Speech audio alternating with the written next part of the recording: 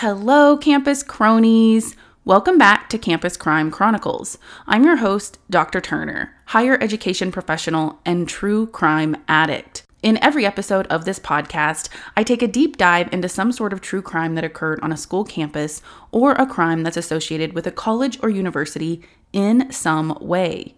For each episode, I rate the seriousness of the crime from 1 to 5 on my serious crime scale, with 1 being completely not serious, possibly even a little humorous from time to time, to 5 being very serious.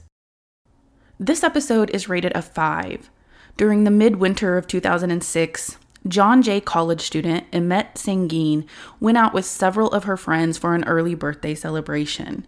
In a few days, 24-year-old Emet would turn 25 and she was on top of the world.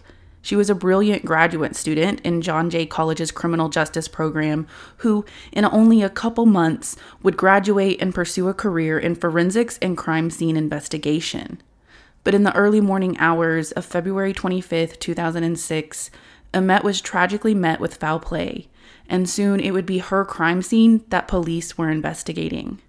This episode is titled Murdered at Last Call, so without further ado, let's get started.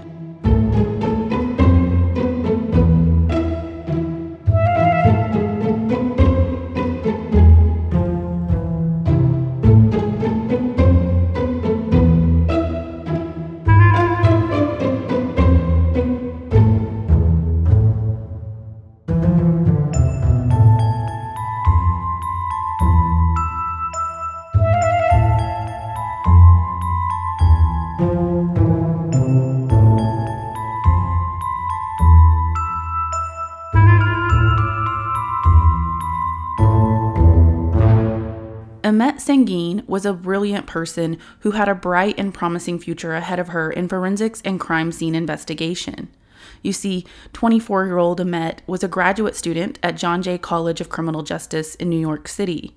The former president of John Jay College, Jeremy Travis, said Emet, quote, exemplified the John Jay student, ambitious, smart, passionate about justice, end quote. Prior to working on her master's degree, Emet attended Boston Latin, one of the best high schools in the country in Boston, Massachusetts. She went on to attend George Washington University, a private research college in D.C., where she graduated magna cum laude. Then, after being accepted into the master's program at John Jay, Emet spent her free time volunteering at a rape crisis center. One of her close friends, Aaron Rabe, said, quote, "The path she chose was to make a difference in the world and to help people," end quote. Unfortunately, however, that path would be cut short after Emet spent a night out celebrating her early birthday with a group of friends on the night of February 24th and into the next morning of February 25th, 2006. On February 24th, Emet and her best friend, Claire, as well as Claire's sister and a few other friends, decided to spend the evening bar hopping in Soho as part of an early 25th birthday celebration for Emet.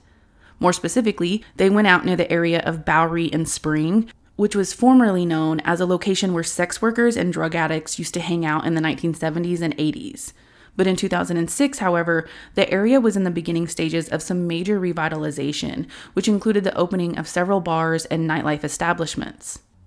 According to an episode of New York Homicide, Emet and Claire enjoyed going out and trying new places. They even kept a list of all the restaurants and bars they wanted to test out, and then each time they went out, they tried a new place and crossed it off their list. And this particular night, Emet's birthday celebration was no different. By the time 2 a.m. rolled around, the celebration had dwindled to just Emet and Claire at a bar called Pioneer. By this time, sometime between 2 and 3 a.m., Claire was beyond exhausted and ready to go home. However, Emet was not.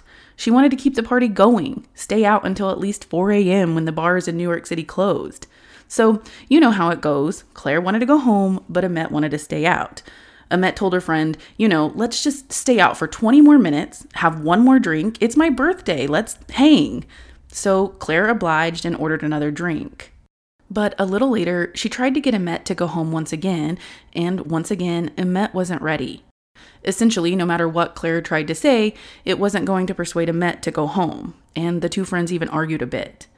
But I'm sure y'all are familiar on just how easy it is to argue and win an argument with an inebriated person. It's not easy. In fact, it's nearly impossible.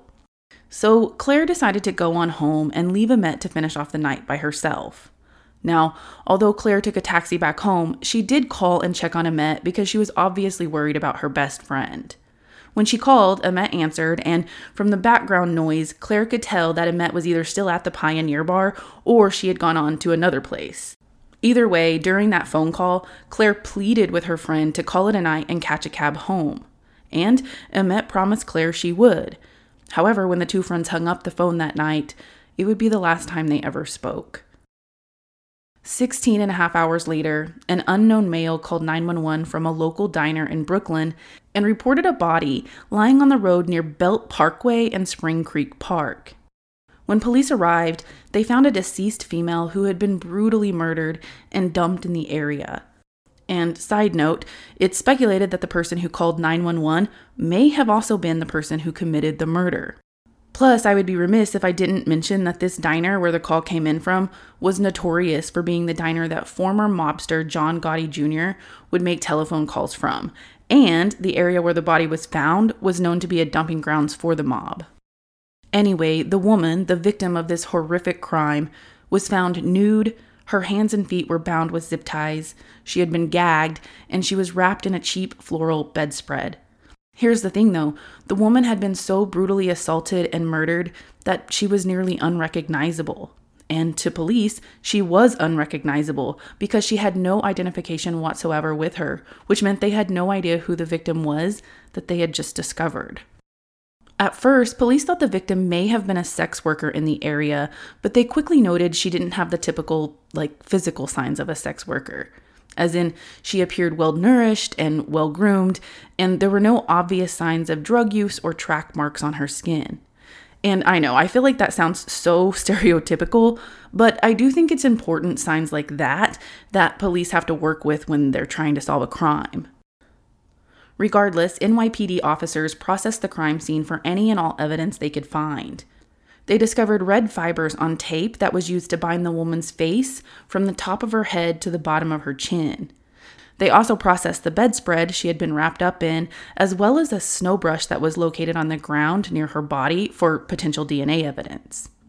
They additionally noticed a speck of blood on the zip ties that bound her hands, which also was processed for DNA evidence. The next day, an autopsy revealed that the woman had died of suffocation after the killer had shoved a sock into her mouth so forcefully that it pushed her tongue in backward. Ugh, I know, I'm sorry, y'all. That is so graphic and horrifying. In fact, according to NBC News, the medical examiner said it was one of the most horrific murders she had ever seen. The medical examiner also discovered signs that the woman had been brutally raped and tortured before she was murdered. Detective Sean Mateague said, quote, "Nobody could survive that type of punishment," end quote. But because investigators had no immediate way of knowing who the victim was, they were forced to turn to the media to get the word out and try to drum up some leads. It didn't take long for someone to come forward with critical information. You see, the area where the woman's body was found was quite desolate and dark, with the exception of a nearby construction company. Investigators found a security guard who had been working the overnight shift, and he remembered seeing a blue van near the area where the victim was found. He said he couldn't make out the identity of the person driving, but he said he could definitely see that someone was sitting inside the driver's side of the van. He said he knew this because he could see the light of the person's cell phone, and he noticed the person had the phone up to their ear, as they were using the phone. So investigators' first official lead was the description of this mysterious van and potentially the person driving it. However, not long after this, police received a phone call from Emmett Sanguine's cousin. The woman explained that Emmett had not been home in over 24 hours, and she was worried that Emmett might be the person she had heard about in the media, the woman who had been found deceased in Brooklyn.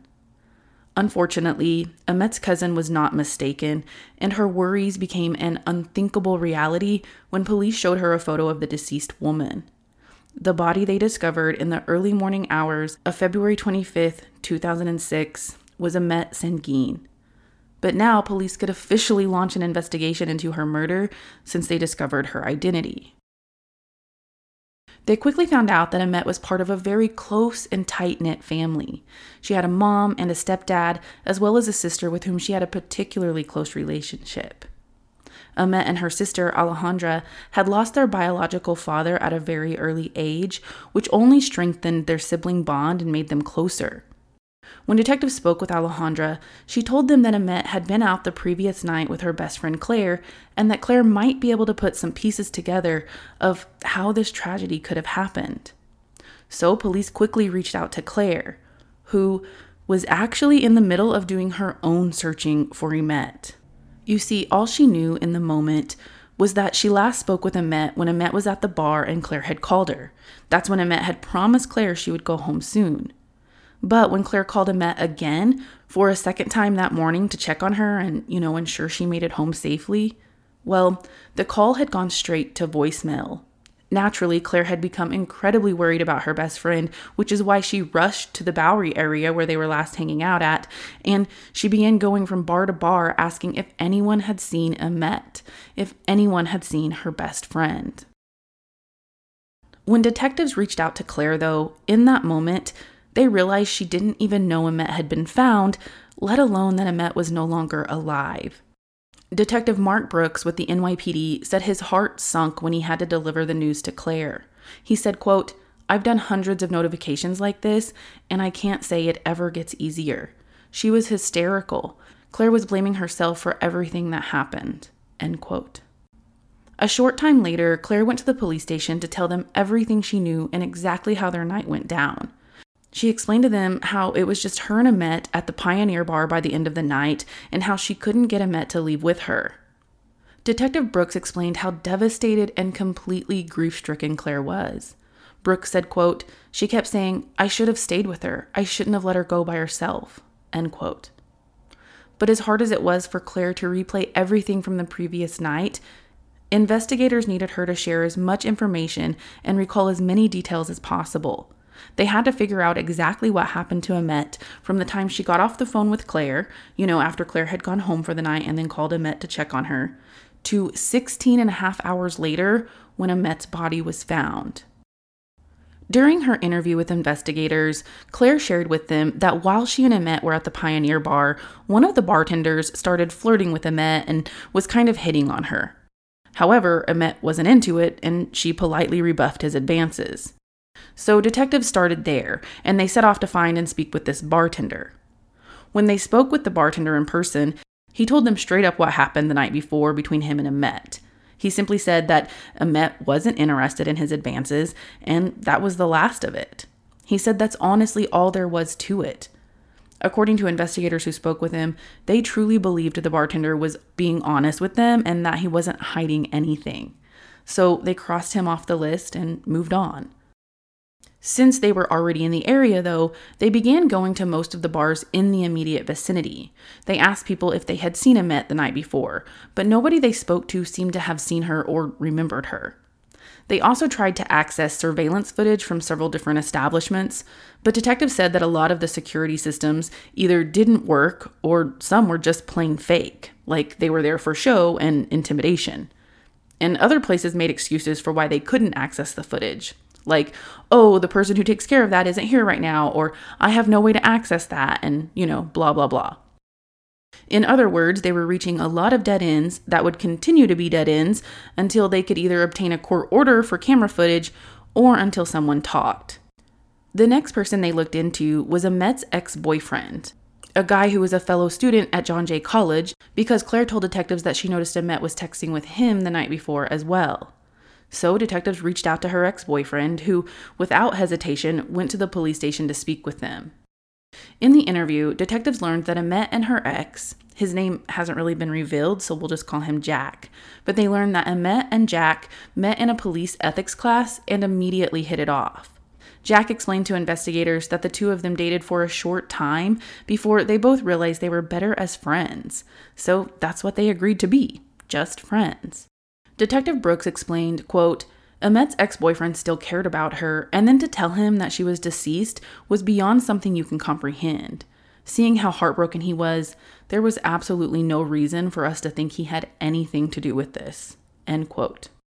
Plus, Jack had a strong alibi as well. He was actually with his new girlfriend the night before, which is an alibi police were able to confirm by speaking with her separately. According to an episode of New York Homicide, not only did Jack's and his girlfriend's stories match up about exactly what they had been doing on the night in question, but they also pinged his cell phone to verify he was in those places that he said he was.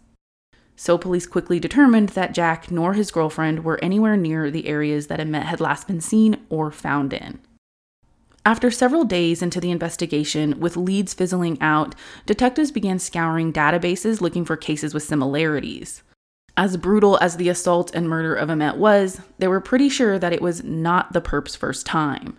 So they started looking for all New York City sexual assault cases, and one case in particular stuck out to them. Apparently, a man driving an unofficial cab assaulted a woman inside the cab, but she was able to get away. In fact, the driver threw the woman out after he sexually assaulted her, which was in a location less than a mile from where Emmett's body was found. This made police's spidey senses go off, and they wondered if someone was driving around the city, either as a cab driver or posing as a cab driver, and then snatching up women and raping or murdering them. It was a very scary thought, and, well, to police, it could be the case or it could not be the case, but either way, they had to address it. So they reached out to the victim, who was able to provide a detailed description for a police sketch, and then they publicly released the sketch of the 5'7" cab driver who was in his mid-30s. Not long after the sketch was released, though, a surprise visitor showed up at the station. The cab driver himself. According to New York Homicide, the man went to the station because he saw a sketch of himself in the news, and once there, he freely and openly admitted to sexually assaulting the woman back on February 12th, 2006. But he swore that he had nothing to do with Emmett's murder. He actually claimed he was in New Jersey, working for the cab company at the time of the crime, and he even willingly provided his DNA. Obviously, investigators couldn't just take his word for it, so they did speak with the contacts that he drove to New Jersey that night, who were able to verify his alibi. They also checked his cell phone record and pinged his cell phone, which showed he was nowhere near the crime scene, or crime scenes, actually. According to an article for NBC News by Clint Van Zandt, at this point in the investigation, all police knew was that whoever killed Emmett, that person, or persons perhaps, exhibited intense anger and control. The murder was so brutal that it was obviously her killer wanted to completely dominate her, as well as degrade her as both a woman and a human.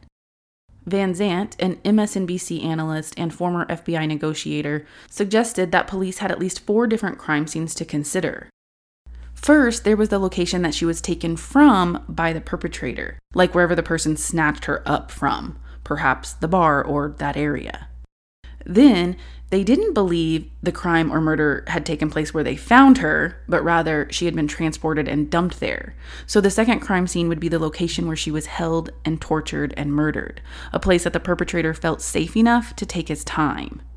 The third potential crime scene was the vehicle used to transport her, and the fourth was the body recovery site itself. So, as detectives were following leads and crossing off potential suspects from their list, they also got in touch with Emmett's bank and credit card companies to track her most recent purchases before she died. Perhaps that could at least help them narrow down these potential crime scene locations. And as soon as they gained access to Emmett's financial statements, detectives discovered her last purchase was at The Falls, which was a bar only about a 5-minute walk from the Pioneer where Claire had last left Emmett. Naturally, because Emmett made her last purchase there, police headed to the Falls bar to speak with the manager. Once inside, the manager, a man named Danny Dorian, said he recalled seeing Emmett in the bar, but he said he didn't see her leave. Dorian told them that he was likely downstairs in the basement of the bar counting money at the time. But since Dorian didn't seem to be much help, detectives asked him if he minded if they spoke to other staff who worked there. And his response, according to police, was standoffish, and he wasn't really cooperative, at all. He just said that they were busy and that they didn't really have the time. Still, detectives talked to whoever they wanted to and whoever would listen and cooperate with them, including most of the staff, the bartenders, and the bouncer. One female bartender remembers serving Emmett, who said Emmett was there alone. The bartender recalled that Emmett ordered 2 rum and coke cocktails because by the time she arrived at the bar, it was last call. After that, the bartender said she went downstairs to cash out.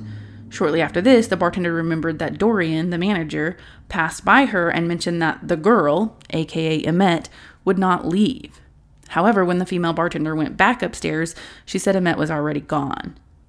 Then, when detectives spoke with the bouncer of the bar, who probably should have remembered seeing Emmett because, obviously she was there, well, he told them rather matter-of-factly that he had never seen her before and that he definitely did not recognize her from the night in question. After visiting the Falls bar, Detective Brooks said the way the manager and some of his staff acted, well, they had a hunch that there was more to the story, that at least some of the bar staff were not being truthful, and detectives knew they needed to dig deeper into it. So they began looking into the manager, Danny Dorian.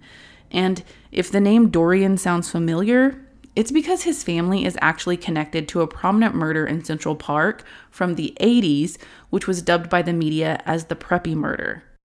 But allow me to explain when I say connected to the murder. So Danny Dorian's father, Jack Dorian, is the owner of the famous Red Hand Bar on the Upper East Side of Manhattan. That bar in 1986 was where a man by the name of Robert Chambers met up with 18-year-old Jennifer Levin. After they left the bar, Chambers strangled and killed Jennifer in Central Park. Considering this, investigators wondered if there was a possible connection or if Danny could have been involved in Emmett's murder somehow. So their next move was to obtain search warrants for Danny Dorian's bar, the Falls. They wanted to access Dorian's office and the basement of the bar to look for tape and zip ties and carpet fibers that could potentially match ones found at the crime scene where Emmett's body was discovered. But before they could officially get the warrants, 6 days into the investigation, Detective Mateague received an unexpected phone call. It was from Danny Dorian and his attorney. Danny was ready to talk. At the station, accompanied by his lawyer, Danny Dorian proceeded to tell investigators that he was not truthful with them when they came by the bar. He said he did, in fact, see Emmett leave the bar that night. He informed them that at closing time, he told Emmett she needed to leave, but Emmett responded by saying she wasn't ready. She said she wanted to finish her drink first. So Emmett and Dorian got into a little squabble. They went back and forth for a bit before Dorian finally told her he was going to have his bouncer escort her out. The next thing Dorian recalled was his bouncer, Daryl Littlejohn, taking Emmett through the side door of the bar. Dorian said at that point he heard some kind of a scuffle and some yelling, but then nothing after that. Now, NYPD detectives were leery of Dorian's story, to say the least, and they were taking everything he said with a grain of salt. He wasn't forthcoming with information the first time around, so they had no real reason to think this time was any different. But there was one part of Dorian's account that issued some red flags, particularly about the bouncer, Daryl Littlejohn. If you remember, Littlejohn told detectives that he had never seen Emmett, but obviously, according to Dorian, he had. So they began looking into Littlejohn's background, and y'all, he was not a perfect Polly. In fact, they discovered he had a rather extensive rap sheet that screamed career criminal. According to the reporting of Larry Salona for the New York Post, Littlejohn's criminal record dated back at least 20 years, and honestly, the man had spent arguably more time in jail than out. Also, at the time, in February 2006, Littlejohn was on parole. According to the New York Post, Littlejohn was on conditional parole after serving 8 years for armed robbery.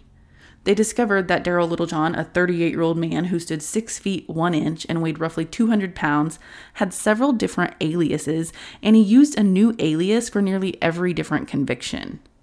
For example, in 1988, he used the name John Handsome, and in 1995, he used the name Johnny Blaze. So, obviously, detectives needed to speak with this man, whoever he was, ASAP. When they went back to the Falls bar to talk to and confront Littlejohn, he tried to tell them that it wasn't until the following day, when he saw Emmett's story in the news, that it clicked. He suddenly remembered her being at the bar. According to Detective Mateague, Littlejohn was, quote, very forthcoming. His thing was, I walked her out of the bar, and I went my way, and she went her way. He had no problem trying to prove to us that he wasn't the guy, end quote. But here's the thing. These NYPD detectives were on their game. They ended up locating an unhoused person not too far from the Falls bar, and that person remembered seeing Emmett getting into a van. So they went back to Little John and, casually asked him just how exactly he gets to and from work, at the bar. And he told them that he has a van that just so happened to match the description of the van that the security guard from the construction company had seen, and the same type of van that the unhoused person had described as well. At this point, detectives knew they were onto something, and they were at least headed in the right direction. They also knew Little John was a dangerous dude, and they needed to get him off the streets regardless. So remember that parole Little John was on? Well, they were able to prove that he was in the middle of violating that parole. You see, he was supposed to be at his residence by 10 p.m. every night, but that was not happening because he was bouncing at the Falls much, much later than that, until at least 3:30 or 4 a.m. every single day. So they put Little John behind bars for violating parole as they continued the investigation. Obviously, though, now Little John was their primary suspect, and detectives began gathering as much evidence against him as they could. They started with a court order to track his cell phone movements, and they discovered that he was on the phone at his residence in Queens, New York. His phone then traveled from his house to the site where Emmett was found, which was all around the same time that Emmett's body was dumped near Belt Parkway and Spring Creek Park. But again, here's the thing. That's all circumstantial evidence. I mean, he could have simply been the getaway driver and the person responsible for disposing of the body rather than the actual murderer. So next, they obtained a search warrant for his residence in Queens. When investigators pulled up to Little John's home, they immediately spotted a van in the driveway, a van that was an exact match of the description given to them by the security guard. From this, they also discovered that the van actually did not have registered plates. Then, as soon as they walked into the house, they spotted some red carpet throughout, which looked very similar to the red fibers found on the tape that covered Emmett's face. According to the New York Post, investigators also were able to search the basement of the Falls bar, where they found some tape and wires that were similar to the ones used at the crime scene. The rest of the investigation was all downhill from here. Forensic testing revealed that touch DNA from Little John's hand was on the snow brush found at the scene, a place where Little John said he never was. Forensic testing also generated a DNA profile from the speck of blood found on the zip ties, which matched Little John's DNA as well.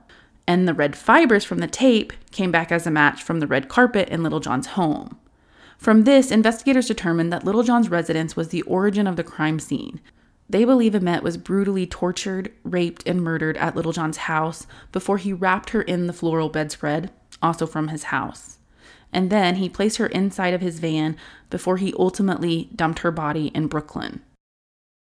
Naturally, with a discovery as big as this in a murder investigation, the news was saturated with the story, and Little John's face and van were blasted all over the media. Meanwhile, a woman by the name of Shanae Woodard was watching it all unfold, and she suddenly realized she had seen that van before. She had actually been victimized by the same person driving that same van. Shanae, wanting to help and report what had happened to her as well, called police and explained to them that 4 months prior, she was a college student walking home from New York College. She said she believes it was Little John who jumped out of his van and forced her inside. She explained that he was wearing a hat that said Fugitive Patrol across it, and he told her he was a U.S. Marshal.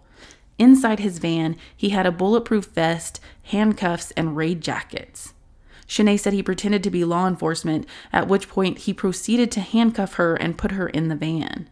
It all happened so fast, but as soon as she was inside the van, she knew she was in trouble. So, thinking, not me, not today, Shanae slid over to the door while her hands were handcuffed behind her back. She found the handle, and at the right moment, she opened it and flung herself out as she tumbled across the road. At the time of the incident, she did report it to police, but the crime remained unsolved until she saw Little John and his van on the news. After this, forensics discovered a saliva stain on a seat inside the van, which matched Shanae's DNA. It also sealed Little John's fate.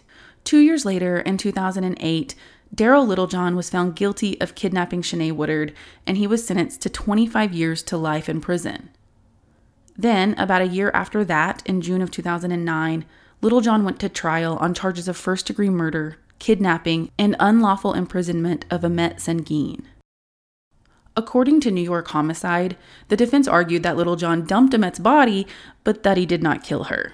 The defense also argued that Danny Dorian, the bar manager, was the one who actually killed Amet, and Littlejohn was just the one left to clean up the mess and dispose of her body. However, it is critical to note that this was simply a tactic the defense used to poke holes and generate reasonable doubt. The detectives involved in Amet's case found no evidence that Danny Dorian had anything to do with the crime. Regardless, the defense's tactics did not work. According to an article in the New York Times, Littlejohn, then 44 years old, stared blankly ahead in the courtroom on June 3, 2009, as the guilty verdict was read. He was officially convicted of first-degree murder, which in the state of New York means that the crime took place during the commission of another crime, in this case, sexual assault. A little over a month later, on July 8, 2009, Littlejohn was sentenced to life without parole in Brooklyn State Supreme Court. After delivering Littlejohn's sentence, Judge Abraham G. Gurgis addressed Amet's family. He said, quote, "I hope that the conclusion of these proceedings today will provide you with some small measure of solace," end quote. In June of 2006, when Amet would have been walking across the stage and graduating with her master's degree in criminal justice, John Jay College awarded Amet Sengin a posthumous degree, an honor that Amet's mother, Maureen, and her sister, Alejandra, accepted on her behalf. They recalled that when they accepted the degree, they held up Amet's photo and the entire venue erupted in cheers and applause. Former president of John Jay College, Jeremy Travis, said, quote, "Amet represented the best of us. She was just so vibrant and vital and somebody off to do good work in her life," end quote. The college also started a scholarship in Amet's memory for graduate students pursuing a career in criminal justice. One of the first people to receive the scholarship was Joanna Vespa, or Vesp, who is now an alum of John Jay College. Joanna said receiving the scholarship was a humbling honor because Amet was such a dedicated, brilliant student. Joanna explained, quote, "Layered on top of this tragedy was the loss of someone who was working to pursue a career to improve the system that ultimately failed her," end quote. And to Joanna, that sentiment made receiving the scholarship mean that much more to her. Amet's murder also sparked the passing of Amet's Law in New York. Bouncers are now required to be licensed with a rigorous background check, and all cabarets and dance halls are now required to keep cameras at their entrances and exits. Amet's friends and family remember her for her beauty, her brilliance, her compassion, and her love of fun and dancing. Apparently, on a night out, she was known to be able to get even the shyest wallflower out on the dance floor. Her funeral service was held in Boston just a few days after what would have been her 25th birthday. Catrice Paulding, one of Amet's closest friends, recalled the overwhelming sense of love she felt that day when she arrived. Catrice said, quote, "There was not a place to park. There was not a place to stand or sit. And I never knew a love like that until I was there. You know that Amet affected people by the crowd. She made an impact on a lot of other people's lives. You have to give her kudos for that," end quote.